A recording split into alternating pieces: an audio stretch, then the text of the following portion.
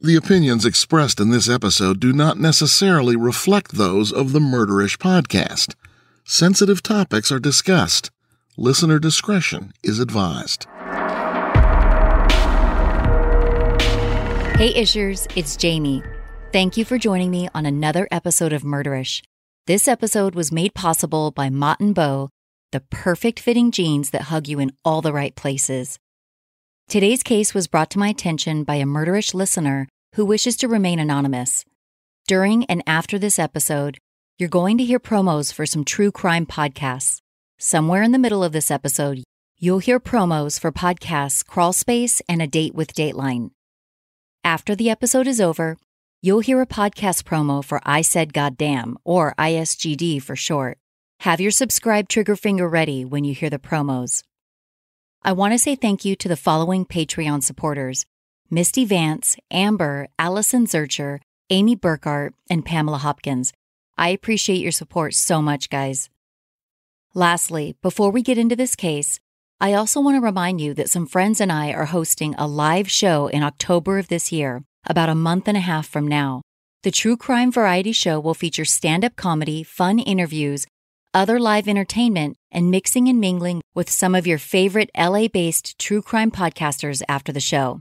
Clear your calendar for the True Crime Variety Show happening the evening of Friday, October 18th, 2019 at the Federal Bar in North Hollywood. I'm really looking forward to seeing some of you there. Tickets are on sale now at eventbrite.com. That's eventbrite.com.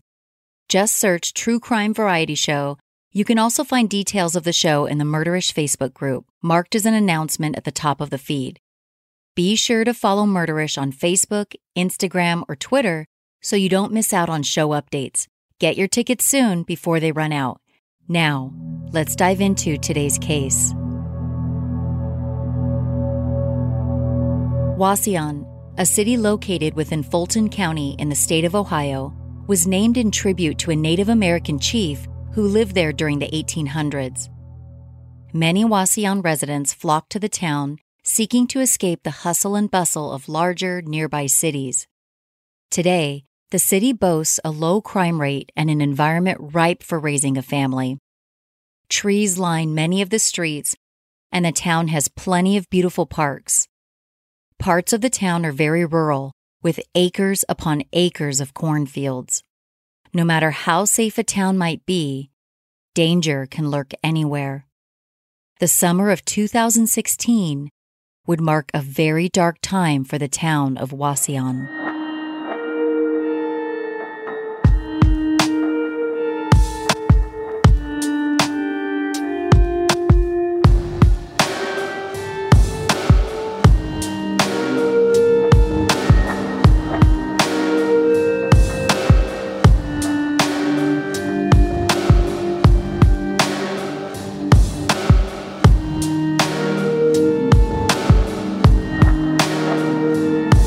On July 22, 2016, around 6 o'clock in the evening, a body was discovered off County Road 7. The body was in a freshly dug grave in a cornfield in a rural area of Wauseon, Ohio. The body, discovered by law enforcement, was that of 20-year-old college student Sierah Joughin. Sierah had been missing for 3 days and was last seen alive by her boyfriend of 7 years, Josh Kolasinski. After visiting with Josh on the afternoon of July 19th, Sierah got on her purple bike and began riding home on County Road 6. Sierah was headed back to her grandparents' house, where she lived at the time.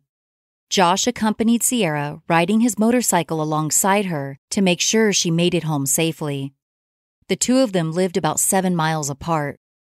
During their ride down the country road, Josh snapped a picture of Sierah, who smiled back at the camera.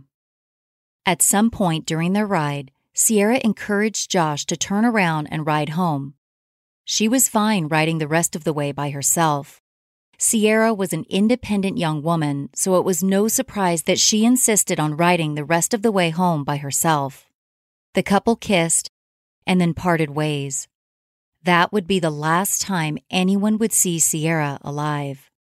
That photo that Josh took during their bike ride would be the last photo taken of the young woman before she was brutally murdered.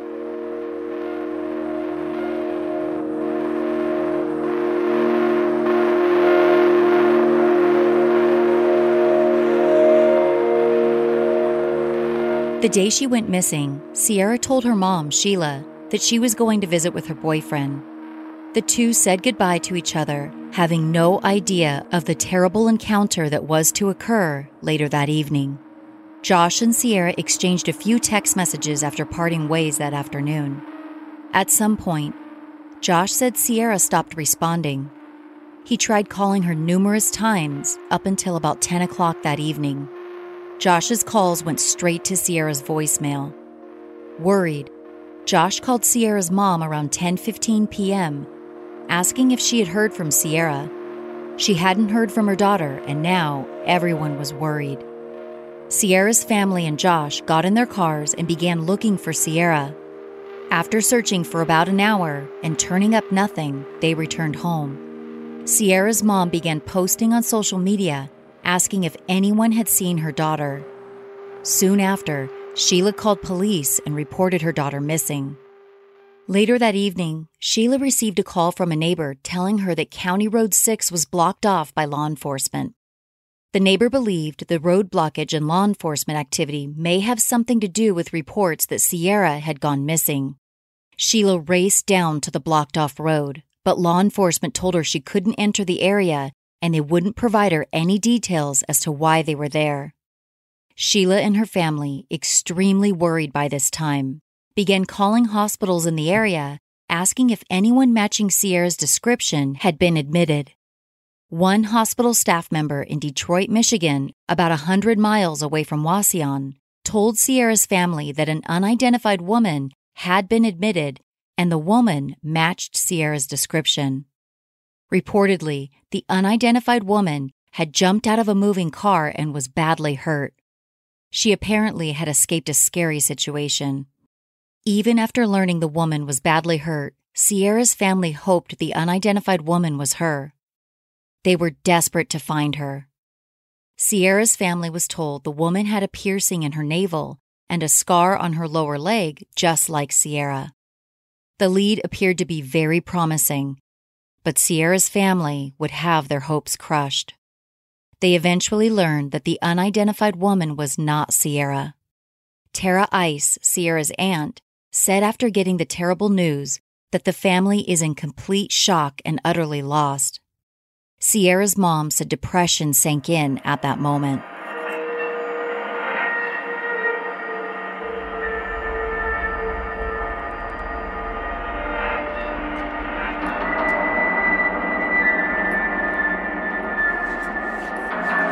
I'm such a jeans and t-shirt kind of girl. I once asked a friend if I could slap some sequins on my jeans and call them formal enough to wear to her wedding. Shockingly, that didn't go over in my favor. The point is, I know a great pair of jeans when I find them, so let me tell you about my newest jeans obsession. Mott & Bow is a kick-ass jeans company that makes high-quality jeans in their own factory, and let me tell you, these jeans rock. I just got my second pair, and this time I went with Mott & Bow's high-rise, skinny bond jeans with slits over each knee. I rocked these jeans recently on a date night out with my husband. I paired them with my favorite band t-shirt and some stilettos, and I felt like $1,000,000. Ladies, you know how a high-end pair of yoga pants suck you in all the right places? Yeah, that's what Mott & Bow jeans do, and they're comfortable at the same time. These jeans keep their shape for days without washing. Mott & Bow offers different styles and colors of jeans for women and men at such a fair price. If you're unsure of which size to order, take advantage of Mott & Bow's Home Try-On program. Order 2 pairs of jeans, only pay for one, then return the pair that doesn't fit using the prepaid return label. Trust me, I am a total jeans snob, and these have become my new favorite. If you're ready to rock jeans that hug you in all the right places, go to mottandbow.com and use promo code MURDERISH for 15% off for first-time buyers. That's mottandbow.com and use code MURDERISH for 15% off.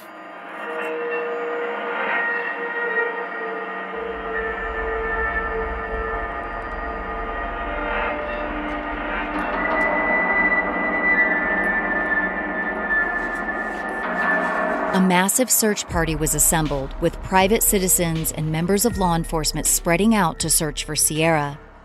Many of them walked hand in hand, combing the fields of tall corn stalks in search of Sierra. The FBI was brought in. Drones, helicopters, and cadaver dogs were used to aid in the search efforts. A nearby pond was completely drained, but turned up nothing. It was learned later that the reason law enforcement had blocked off County Road 6 the evening Sierra went missing was because her purple bike was discovered abandoned in a cornfield. It was nighttime, and a member of law enforcement, with his flashlight on, noticed a reflection coming off the bike's safety reflector lights. When he walked closer, he saw a bike laying down in the cornfield. Also found near her bike was a screwdriver, a fuse box, a pair of men's and women's sunglasses, a motorcycle helmet, and a sock. The helmet and sock were both stained with blood. This discovery prompted local police to call in the FBI for help, and the search efforts to find Sierra were ramped up. The scene near Sierra's abandoned bike looked a lot like a struggle had taken place there. Corn stalks were broken down and laying on the ground. Tire tracks were also noted in the area. The search for Sierra continued in earnest, and 3 days after she went missing, a raised mound of dirt was noticed in a cornfield. A cadaver dog was brought in and appeared to hit on the area, meaning that it sensed human remains. Law enforcement began digging. They had found Sierra. Sierra's body was buried in a deep hole and found handcuffed with her ankles taped and bound to her wrists with rope. A yellow object had been placed inside of her mouth. Sierra was found not far from where she lived, on a road just over from the road she had been bike riding on the afternoon she went missing. An autopsy was performed and confirmed that Sierra's death was caused by asphyxiation from a large plastic bag that had been placed around her head and attached to an object that was placed inside her mouth. The object in her mouth restricted her airway and resulted in her death. No evidence of sexual assault was found during the autopsy. Born on February 11, 1996 in Sylvania, Ohio, Sierah Catherine Joughin was a thinly built, attractive, and intelligent young woman with brown eyes and light brown hair. Sierra, nicknamed C by some of her friends, was an all-American girl who was described by loved ones as funny, spunky, adventurous, and confident. Sierra played volleyball in high school and was just beginning her life as an adult. After graduating from Evergreen High School with honors, Sierra enrolled in the University of Toledo, where she made the dean's list. Sierra was studying business and was about to be a junior at the time she went missing. Sierra and her boyfriend Josh met when they were just 7 years old and had remained friends since then. The two began dating during their freshman year of high school. After high school, Josh attended Bowling Green State University, while Sierra went on to the University of Toledo. The couple spoke about getting married, but Sierra wanted to finish college first. Sierra's parents, Sheila Vakulik and Tom Joughin, had much to be proud of. Sierra was a member of the university's business fraternity and described as being full of life and appreciative of every opportunity presented to her. After Sierra went missing, her boyfriend Josh became a suspect right away. He was the last person to see her alive, and of course, it's not uncommon for the victim's romantic partner to be investigated. Perhaps they'd had an argument and things went awry from there. Tire tracks from what looked to be a motorcycle were found in the cornfield near the location where Sierra's bike was discovered. It was well known that Josh owned a motorcycle. He was riding it the evening Sierra went missing. Josh was questioned by investigators, who asked him if he was in possession of his motorcycle helmet. Given that a bloody motorcycle helmet had been recovered in the area near Sierra's bike, investigators wanted to see if Josh's helmet was missing. Josh, however, was able to show them his motorcycle helmet, and ultimately, he was eliminated as a suspect. Investigators began following another lead, which theorized that Sierra may have been taken by a man seen driving a van in the area where she went missing. Someone called in the van's license plate to police and reported that the driver was driving erratically. That lead, however, went nowhere. Having no other solid leads to follow, investigators began visiting homes located in the area where Sierah went missing. They eventually ended up at a home located about a mile away from the cornfield where Sierah's bike was discovered. The small home was owned by a 57-year-old man named James Worley, who lived there with his mother. A quick glance at Worley showed that he had several scratches on his arms and bruises on his legs, markings that would be consistent with a struggle of some sort. While speaking with investigators, Worley told them that his motorcycle had broken down near the area where Sierah was last seen.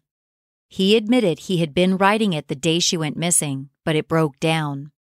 At which time, according to Worley, he began pushing the motorcycle back home through the cornfield. Worley's statements had most definitely piqued the investigators' interest, but what he told them next must have solidified any intuition they had about Worley possibly being involved in Sierah's disappearance. Worley told investigators that when his motorcycle broke down, he lost his screwdriver, sunglasses, fuse boxes, and his helmet. Shockingly, every single item Worley said he lost matched items found near Sierah's bike. During their conversation, investigators said Worley made a statement they found odd. After they questioned him about blood found on the motorcycle helmet, Worley commented that he didn't steal anything or kill anyone. This statement was out of place given that investigators never asked him about killing anyone, and this was before Sierah's body was found.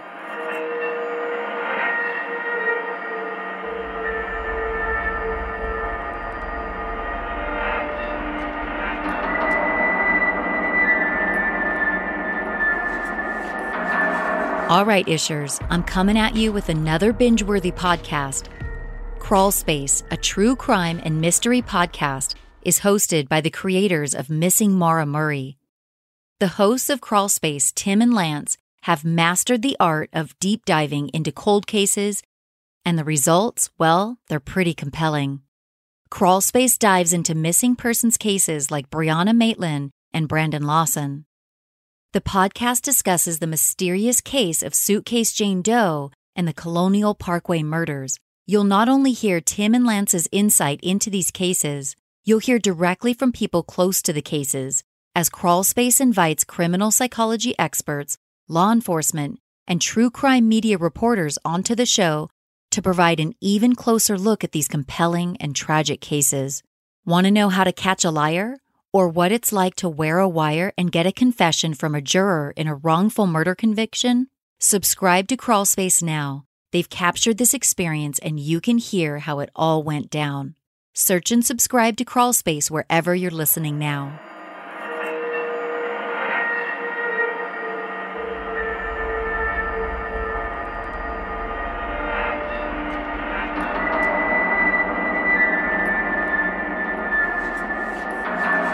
Given everything they learned after speaking with Worley, police arrested him the same day they came upon his home, 3 days after Sierah went missing.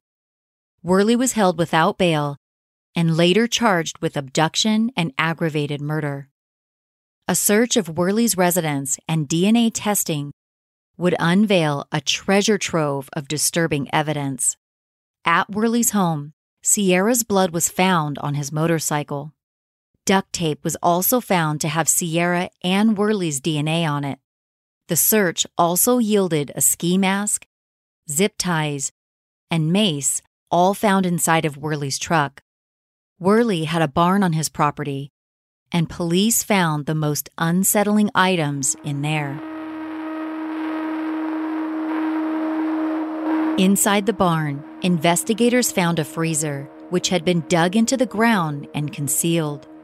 When the freezer was lifted out of the ground, investigators saw that it had bloodstains on it. The freezer was hidden behind some carefully placed stacks of hay, inside what appeared to be a secret room inside the barn.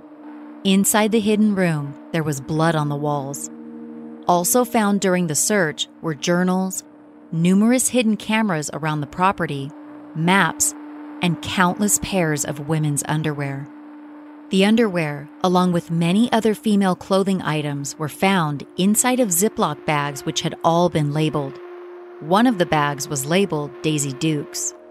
DNA tests determined that blood found on the motorcycle helmet and a pair of sunglasses found near Sierra's bike belonged to James Worley. After Sierra was reported missing, with help from the FBI, investigators pinged her cell phone and were able to determine that her phone was still in the area where she was last seen by Josh. Prior to pinging her cell phone, investigators tried tracing her location with the Fitbit she often wore, but that didn't work. The FBI was also able to determine that Worley's cell phone had been in the location where Sierra's bike was discovered. It was determined that Worley's phone was in that location for 2 hours the day she vanished. The investigation also uncovered that Worley had been in the area where Sierra's body was found. Perhaps even more damning were Worley's internet searches not long before Sierra's body was found.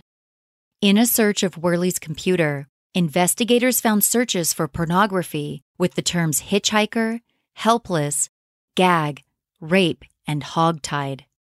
The last term was chilling, given that Sierra's body was found hogtied with rope. Further digging into the primary suspect revealed to police that Worley had previously been convicted of abducting a woman named Robin Gardner, who was 26 years old at the time. The crime happened in 1989. Worley, who operated a landscaping business at the time, had snatched Gardner off of her bike. Gardner had been riding her bike not too far from the location where Sierra went missing. Worley hit Gardner with his vehicle and then got out and asked if she was okay. Soon after, Gardner felt a blow to the back of her head, and that's when she knew she was in trouble. Worley had hit Gardner with a screwdriver, forced her into his vehicle, then he handcuffed her. Gardner said Worley held the screwdriver to her throat and threatened to kill her. Once she was inside his vehicle, Gardner said she held onto the steering wheel as hard as she could and tried not to pass out. Just then, Gardner said a man passed by on his motorcycle. She said she flailed around as much as she could in hopes the passing motorcyclist would see that she was in trouble. Thankfully, he noticed and pulled his motorcycle over. Gardner was able to escape from Worley's vehicle, and she began running over to the man, who took her to a safe place to call police. Stunningly, when Gardner led police back to the scene where she had been abducted, Worley was still there. Worley told police that he wasn't trying to hurt Gardner. He said he was trying to keep her from leaving the scene of an accident, which he said she caused by cutting off his truck while she was riding her bike. Police were not buying Worley's story. He was arrested and charged for the crime. In a letter to Judge Charles Donaghy, Worley wrote, "My family and myself are good, decent, and very honest people." Despite what he wrote in the letter, Worley ultimately took a plea deal for an abduction charge. The judge sentenced him to 6 to 10 years in prison. Worley only ended up serving 3 years, let out for good behavior. Understandably, Gardner took the news of Sierra's death very hard, given what she'd been through with Worley back in 1989. When she learned that Sierra was missing, she immediately called police to tell them her story. The crimes were glaringly similar. Both victims were young women riding bikes alone near a cornfield during the summer. Worley assaulted Gardner with a screwdriver, and a screwdriver was found near Sierra's abandoned bike. James Worley was mandated by the court to see a therapist after he was convicted of abducting Robin Gardner. According to documents, Worley told his therapist he learned from each abduction he had done, and the next one he was going to bury. Chilling words given that Sierra was found buried. Worley's comments also alluded to more possible victims.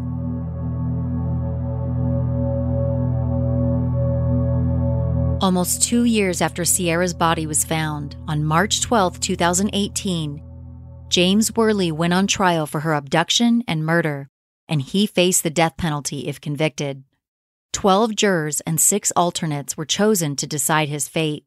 Fulton County Prosecutor Scott Hazelman said in his opening statement, while pointing in Worley's direction, "That man sitting right there kidnapped, murdered, and buried Sierah Joughin."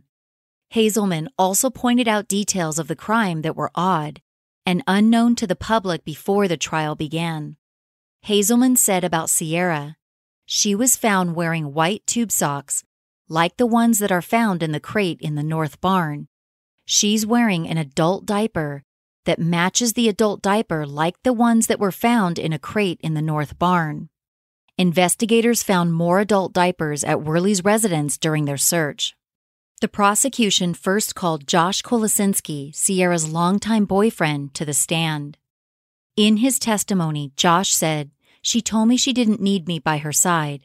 I gave her a kiss and we parted ways." Josh was understandably emotional on the witness stand, at times, becoming so emotional that he couldn't speak. In addition to the pictures Josh took on their ride the night Sierra disappeared, the couple also took video. One of the videos was played in court by the prosecution. Josh said on the stand that he sent a text to Sierra asking if she had arrived home safely, but he didn't receive a response. Worried, Josh called Sierra's mother, Sheila. Not long after that, Sierra was reported missing and the search began. The prosecution told jurors about all of the evidence they had collected, which linked Worley to the crime. The cell phone data showing that Worley had been at the scene of the crime for 2 hours, the personal items of Worley's found at the scene, some of which contained his and Sierra's blood, and the internet searches for pornography on Worley's computer, one of which used the word hogtied. The prosecution called Lucas County Deputy Coroner Dr. Cynthia Beiser to the stand. Dr. Beiser, in vivid detail, testified about Sierra's final moments and her findings during the autopsy. Given the graphic nature of Dr. Beiser's testimony, Judge Robinson recommended that Sierra's family excuse themselves from the courtroom during her testimony. Jurors were given autopsy photos to view as Dr. Beiser testified about the injuries on Sierra's left leg and the rope used to bind her body. During the autopsy, Dr. Beiser found a cut on Sierra's forehead, as well as a broken tooth in the front of her mouth and a hairline fracture in the back of her skull. Dr. Beiser described for the jury how an unknown yellow object was placed inside of Sierra's mouth and was connected to rope tied around her neck.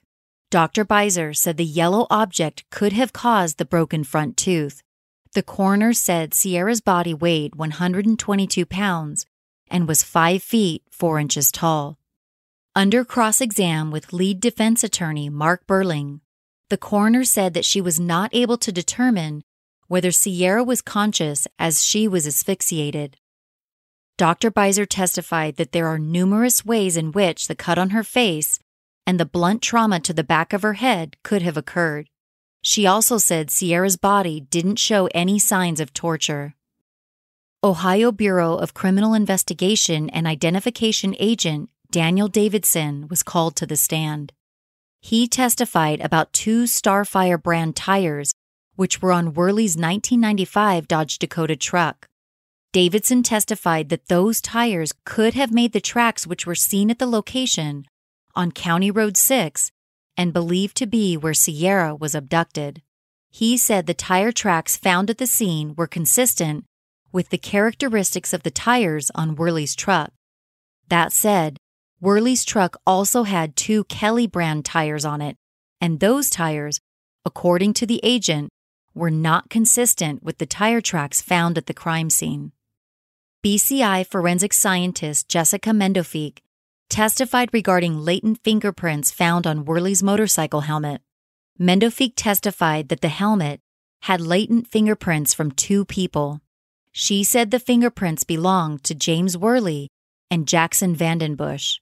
Jackson's father, Troy Vandenbush, saw a motorcycle helmet on County Road 6 the evening Sierra went missing.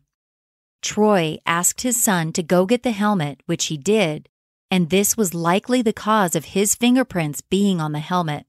Jackson gave the helmet to law enforcement the following day, After hearing about Sierra's disappearance, under cross-exam with defense attorney Merle Deck, Mendofique said Sierra's fingerprints were not found on the helmet.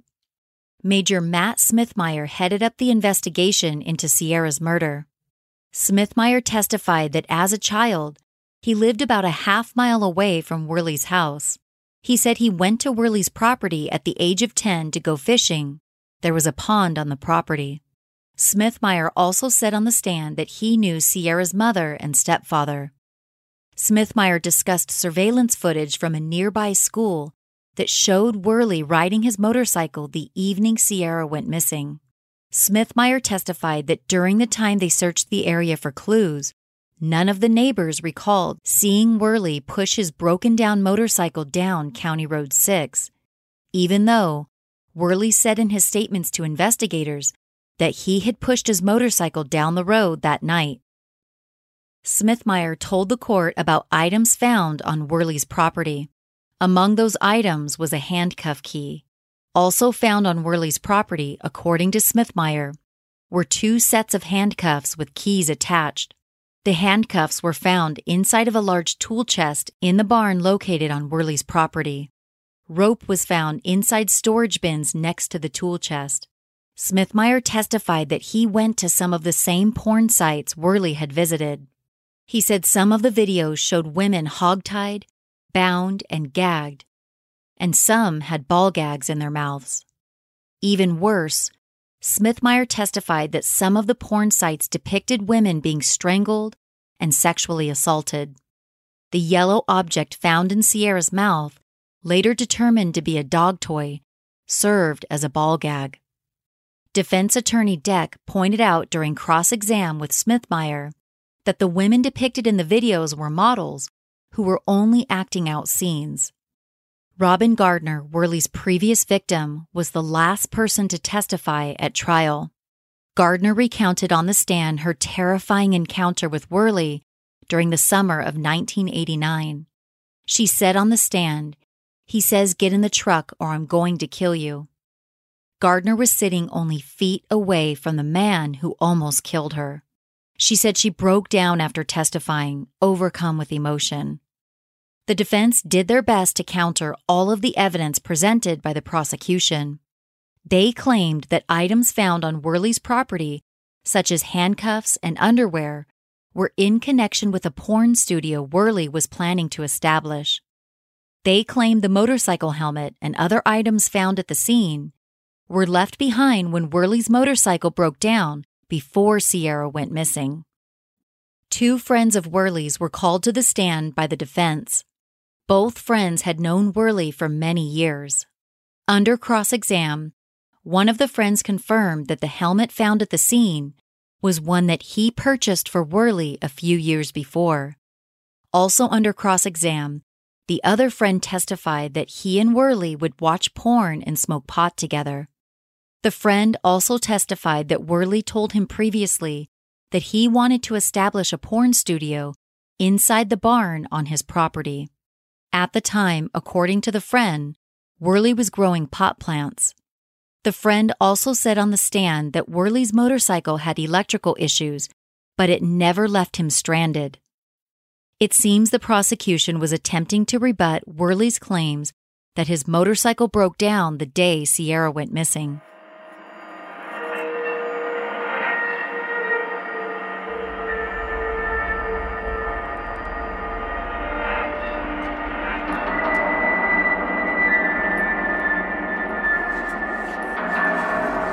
Diabolical.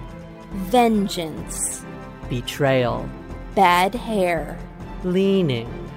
Hi everyone, this is Kimberly. And this is Katie. And we have a weekly podcast called A Date with Dateline, a recap of Dateline episodes. We talk about important issues like grainy surveillance footage, cell phone towers, Andrea Canning's white jeans, and Mankey's hankies. We delve into the details of any victim who's ever loved life or lit up a room. So find us on Twitter, Instagram, Facebook, and iTunes to make A Date with Dateline. And remember, don't watch alone. A Date with Dateline is a podcast hosted by 2 professional amateur true crime TV experts with no formal training but evidence lockers filled with snark and uninformed opinions.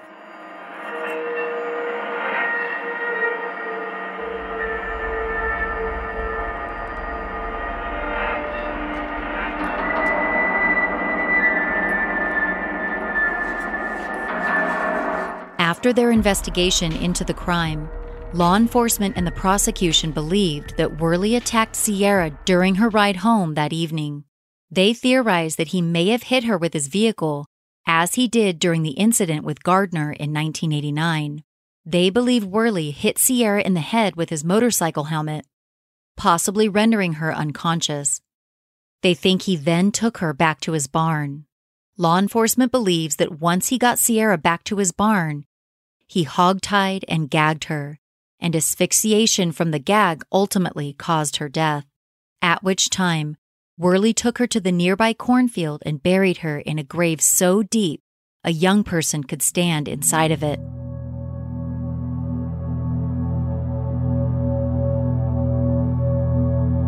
After 2 weeks of trial, the jury deliberated for just 6 hours and found 58-year-old James Worley guilty of kidnapping and murdering Sierah Joughin.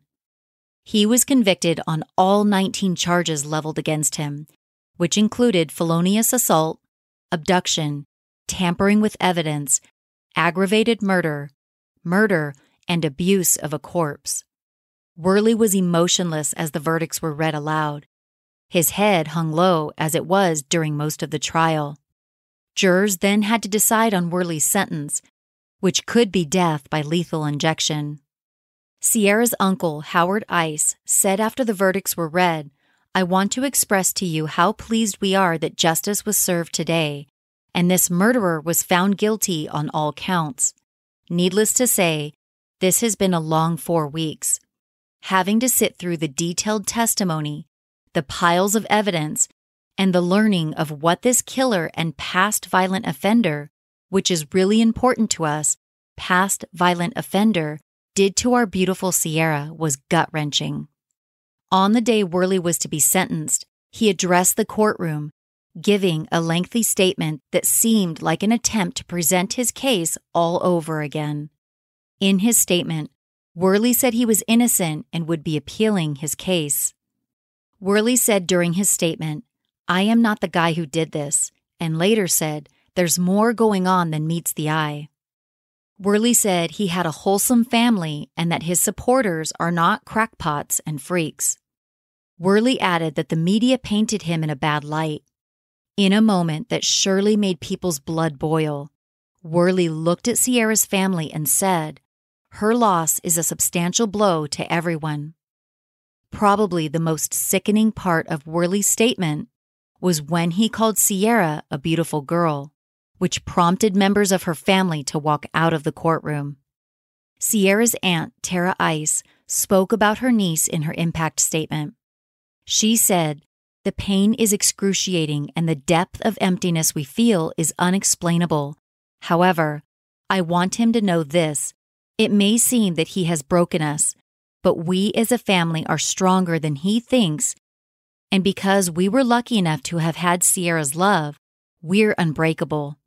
Sierra's mother, Sheila, bravely spoke about her daughter, standing only steps away from the man who brutally murdered her. "I'm standing before you because my daughter Sierra was inhumanely denied the right to live out her life. Sierra was a compassionate, vibrant, and extremely driven young lady. She graduated from Evergreen High School with honors and was attending the University of Toledo, where she was on the dean's list, majoring in business.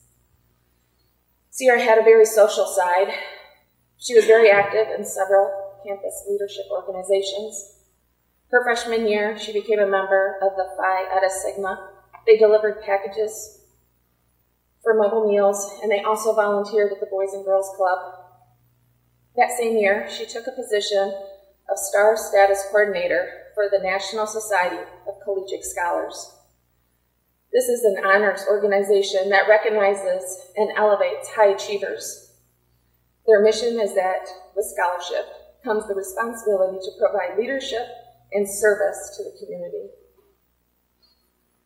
Sierra's sophomore year, she joined the Society of Human Resource Management and also was accepted into Alpha Kappa Psi Business Fraternity.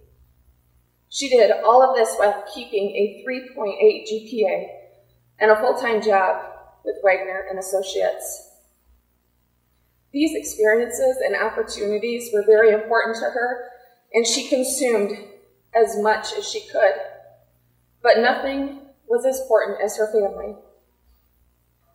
Sierra made it a point to know all of the younger kids' activities, school concerts, trips to the zoo, and definitely camping trips. A 20-year-old college student with a busy social life and a work life made it a priority to spend time with her younger brother and sister, cousins, aunts, and uncles. This was a soul that embraced living and everything that it had to offer. It is hard to put into words the feelings I have experienced over the last year and 9 months. The hole that will never heal in my heart. Do you need a moment, ma'am? And my family that I so cherish and am so very proud of will never be the same.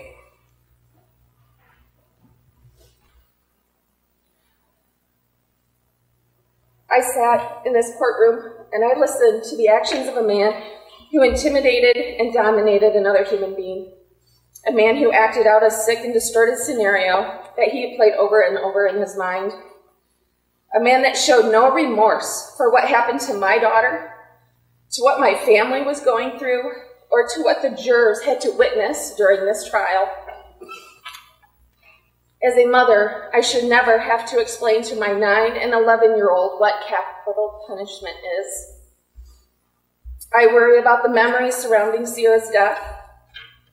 My son was excited to be celebrating his birthday on July 21st, but now that is forever going to be a dark time for him.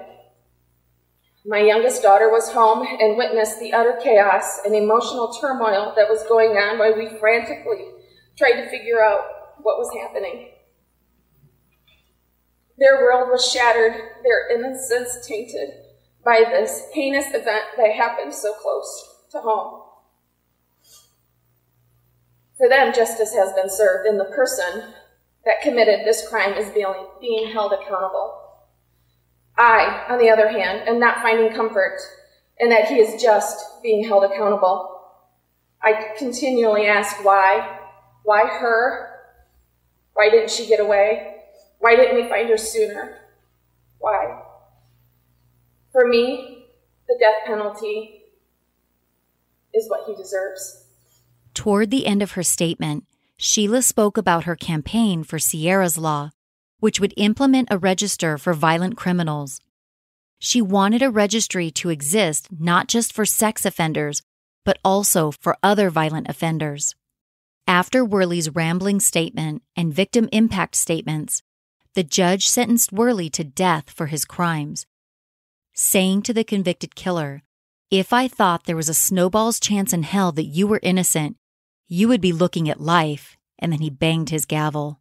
Worley's execution date was scheduled for June 3rd of 2019.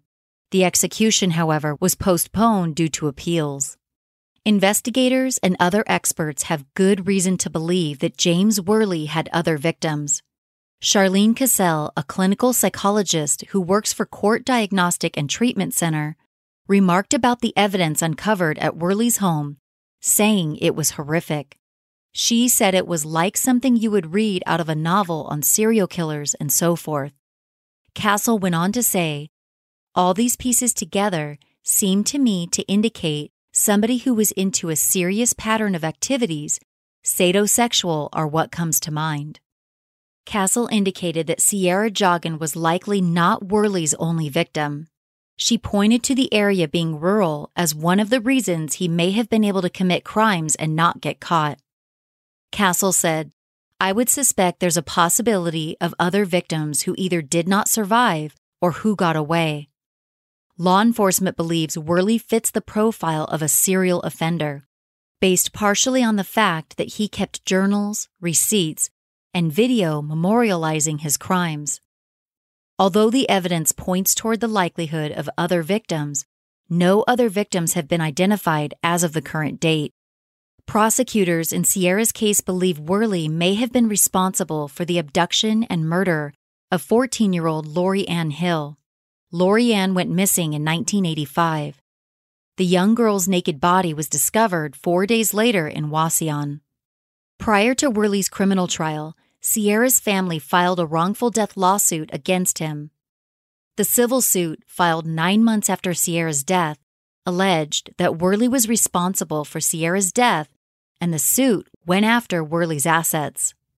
Filing the civil suit was not for financial gain, as Worley had previously been declared indigent or extremely poor. Sierra's family only wanted to gain access to Worley's property so they could demolish it. The property represented horrible memories for Sierra's family, and understandably, they wanted it gone. Sheila's attorney for the civil suit, Jerome Phillips, said of Worley's barn, "How would you like to drive by a barn where you believe your daughter was killed on a regular basis because you live in the area? You see that barn there all the time. The property is always going to be there, but to see that barn, that reminder from an emotional standpoint, was just devastating to the mother." The following year, Sierra's mother Sheila won the civil suit and was awarded a little over 3 acres of Worley's property and $3.6 million. Given Worley's financial state, she never expected to receive any money. Not long after he was charged with Sierra's murder, Worley transferred his property into a trust, likely in an attempt to protect it from being taken away. His efforts, however, proved futile. At the time Sheila won the civil suit, Worley's criminal case was still under appeal. This meant that Sheila could tear down the property, with the exception of the barn, where it is believed Sierra was held and murdered. The judge would not allow the barn to be demolished at the time, as it still contained evidence which may need to be used during the appeals process. Sheila, undeterred, began the process of tearing down all structures on Worley's property in November of 2018, with the exception of the barn. The house and trailer that once stood at 10627 County Road 6 in Delta, Ohio, was now gone. With its destruction, Sierra's family was one step closer to their goal of seeing all of the painful reminders that stood on the property wiped away. Sheila said of Worley's property, "My family struggles with the property. We drive out of our way just so we do not have to go down that road. We still struggle when we are there. It was not the property that committed those heinous crimes against my daughter. It was a very evil and dark soul, and he is never getting out. We want to look at the property for the beauty that nature has given it." In June of 2019, Sheila finally got her wish. 3 years after her daughter was murdered, Sheila was able to have the barn completely demolished. The structure that served as a dungeon for Worley to commit his heinous crimes was finally gone. Sheila admitted during an interview with ABC 13 that she felt a certain gratification in destroying Worley's property. Sheila said, "I'm not going to lie, there was an emotional gratification in tearing down and burning something you loathe so much." At the time they had the property demolished, Sierra's family was considering what they could potentially do with the 3-acre piece of land. There was talk of turning the property into a playground or a memorial park for Sierra. Sheila's initial plan for the property was to sell it, but she said her ideas for it changed from day to day. Sheila said about the property, "I am looking to open it up and let a lot of light shine on that dark piece of land. I have received a lot of great ideas from people. I am just going with my heart and letting it lead me. We are trying to salvage anything we can, give it repurpose and meaning. I don't want the memory of Sierra to be what happened to her. She was a bright and beautiful person, and someday this property will show her spirit." After her daughter's murder, Sheila Vakulik pushed legislation to pass Ohio Senate Bill 231, known as Sierra's Law. The bill, backed by Senator Randy Gardner, aimed to establish a registry of violent criminals and track their locations.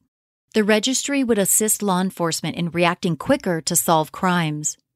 The bill would also make the information available to the public to keep them apprised of the whereabouts for anyone convicted of murder, abduction, and/or voluntary manslaughter. Sheila wished she would have been aware that a man, previously convicted for abducting a woman, lived so close to her. Sheila believes it's possible that Worley would have been caught sooner, and Sierra's life may have been saved had there been a registry in place. Perhaps law enforcement would have caught up with Worley sooner had they known he previously served time for abducting a woman from the area in 1989. Sierra's law eventually passed and is now mandated in the state of Ohio. The law requires certain violent criminals to provide their addresses and have them recorded on the registry for a minimum of 10 years after being released from prison. In July of this year, the 4th annual motorcycle ride in Sierra's honor took place in Ohio. The ride, called Keeping Our Girls Safe, or COGS for short, aims to raise awareness and help create a community where violence against women doesn't exist. COGS was established by Sierra's boyfriend Josh, his mom, his sister, and Sierra's mom Sheila. The annual ride raises money that goes towards self-defense classes for girls. The organization's mission is to keep girls safe and arm them with self-defense tools in the event they encounter a violent attacker. Justice for Sierra, a nonprofit established after her murder, was formed to educate people about Sierra's law. The organization's website, justiceforsierra.org, states, "Thousands of Sierra's friends, family, and community members have come together to change the system that failed her." The website points out that Sierra was abducted and murdered by a repeat violent offender, a crime Sierra's family believes could have been prevented had a violent offender registry existed at the time of her murder.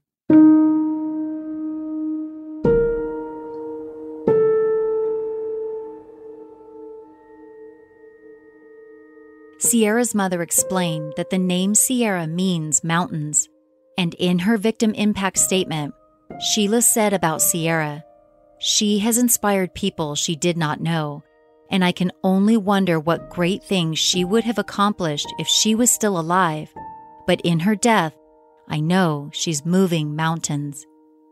James Worley currently sits on death row at the Chillicothe Correctional Institution while his criminal case goes through the lengthy appeals process.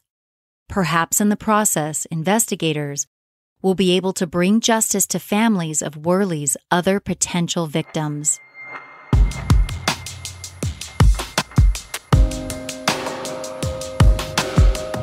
Thanks again for joining me on this episode of Murderish. I'm interested in discussing this case with you. Head over to the Murderish Facebook discussion group where we can talk about this case with other like-minded people. You can also find me on Twitter at MurderishPod or on Instagram at MurderishPodcast. If you like the show, there are so many ways to support it. You can start by hitting the subscribe button wherever you're listening now and tell a friend about Murderish. You can leave the show a positive rating and review in iTunes, which makes the show more discoverable. Buying products and services advertised on the show is another way to help. This episode was made possible by Mott & Bow, the perfect fitting jeans. Make sure to use my special URL or promo code when you buy. Interested in extra Murderish perks? Go to patreon.com/murderish, where your monthly support will take you behind the mic and give you access to perks like exclusive bonus content, Murderish t-shirts, stickers, a shout out on the podcast, and other cool stuff. Want to show the world you're not a murderer, just murder-ish? Check out my online merch store at murderishpodcast.threadless.com. I have t-shirts, coffee mugs, you name it. If you have any comments or questions, or if you'd like a copy of episode source material, email me at murderishjamie@gmail.com. That's murderishjami@gmail.com. Murderish is mixed and mastered by John Buchanan of Audio Editing Solutions. Music in this episode was composed by Nico of We Talk of Dreams. This episode was researched and written by me. As always, Ishers, thank you for joining me on another episode of Murderish. And remember, listening to this podcast doesn't make you a murderer. It just means you're murder-ish.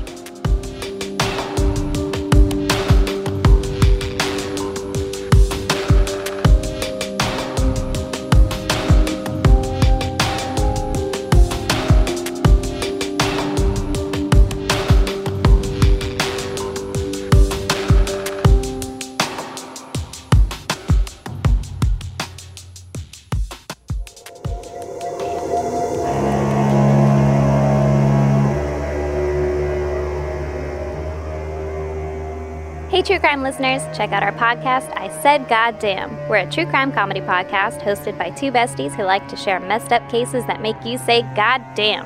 Every Sunday, we try to one-up each other's story by sharing a horrific case the other has never heard of.